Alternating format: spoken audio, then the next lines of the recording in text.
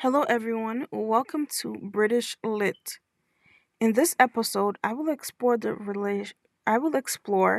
relationship between literature and the British culture. I will also provide a fascinating insight into how literature has shaped and reflected British culture throughout history, and how it continues to do so today. This episode takes you on a journey through the greatest British literature works, providing a deep understanding of the social, political, and cultural context that gave a rise to them. If you're interested in discovering the impact of literature on British culture, this is a must-watch episode. Hello once again and welcome to British Lit. My name is Eunice, and in this episode I will be I will provide a fascinating insight into how the literature has shaped and reflected British culture throughout history, and how it continues to do so today. So, let's start this episode off by asking this question: how does literature shape and reflect British culture? There are obvious differences in the culture, the economy, the politics, the ideology, and the thinking styles in Britain, which will inevitably affect the development of British literature. Many writers also appeared during the British Renaissance, and the typical representative is always Shakespeare. In the middle of the 18th century, Britain promoted neoclassicism, and in the 20th century, English literature entered a period of prosperity. I believe that the use of the different types of languages play an important role in the shaping the culture of Britain and the way that individuals understand the history of literature works that Britain has displayed over the years. Let me start off by defining what the use of language means. Language also plays an important role in carrying the culture and expressing oneself. Understanding and expressing oneself in a particular language can have a significant impact on reviews, literature, literature works, and we need to recognize the importance of a language and strive to provide a space where everyone can express themselves freely and effectively. But thankfully, there are translators out there that can also create an environment where language barriers do not hinder communications and expression, which will also enable us to connect with each other on a deeper level.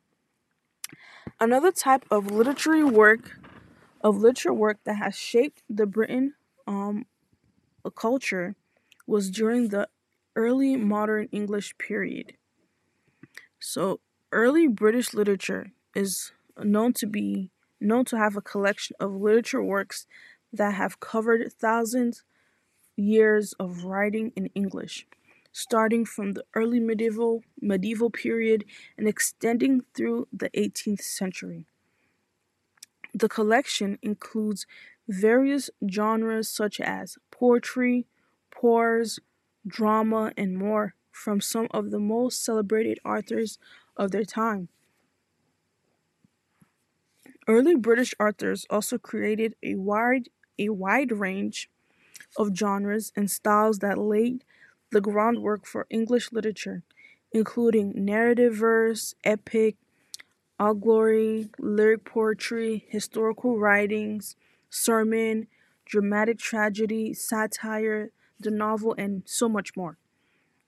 There's also an obvious difference in their cultural connotations between the British and American countries.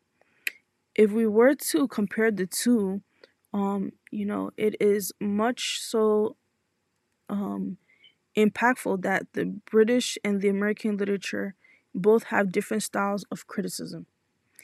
In the Renaissance period, a famous author, Shakespeare, appeared in the great work of Hamlet. Most British commentators commented on this sentence and said it was actually quite satisfactory. The development of the history of Britain is relatively long, and the British are relatively known to have a conservative, type of character. British literary criticism has gone through a long period of time, and it has a heavy sense of criticism in both the method of criticism and the pattern of criticism. Although the United Kingdom wants to make progress and make a breakthrough in this literary theories. Now, to compare it to the United States, we know that the United States is more open and the literary language and criticism is more direct and bolder. American literature has absorbed the characteristics of North American, Indians, and continental European literature, not only bold in their language expression, but also relatively open and flexible in literary criticism. American critics use more flexible and modern theoretical methods to highlight the advantage of their literary works and absorbs and learn from other commentary methods. To summarize what I've just said, we talked about how the development of the history of Britain is relatively long. We said that the British are known to have a relatively conservative type of character, and if we and we're also talking about how British literary criticism has gone through a long period of time. And in the British literary works, defamiliarization is mainly reflected in its own originality, in its art processing and the sublimation of common phenomena in real life, and stimulating more similar events to add to the originality to the work.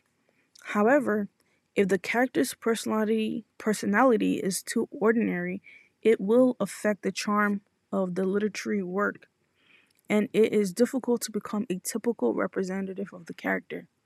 The literary and aesthetic value of the work is difficult to reflect.